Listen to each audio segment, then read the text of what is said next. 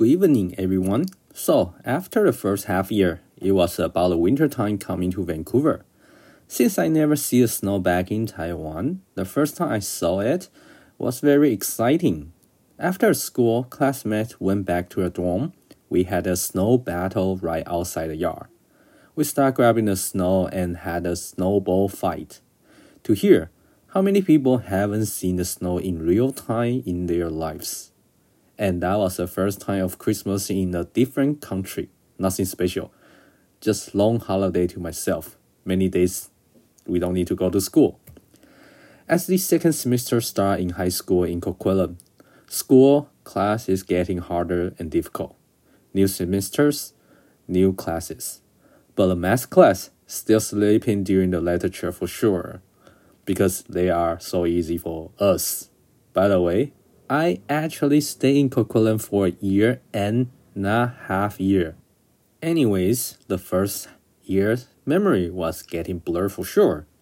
It was many years ago, so I kind of don't remember anything in detail. As I remember, second semester wasn't any interesting for sure because winter was really cold for me for the first time. As months pass by, grade 12 graduation is coming up. Many students have to face the college or university, even start working.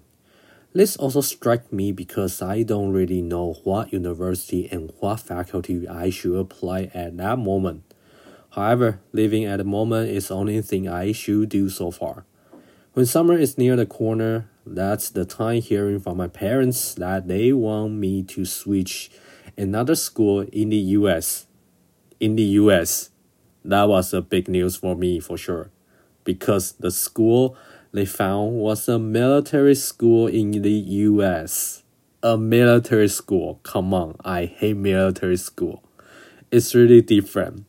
But if I had one more chance again, I might choose a military school because I was accepted into the school in the US anyways. But in the end, my decision was going to another school in Surrey.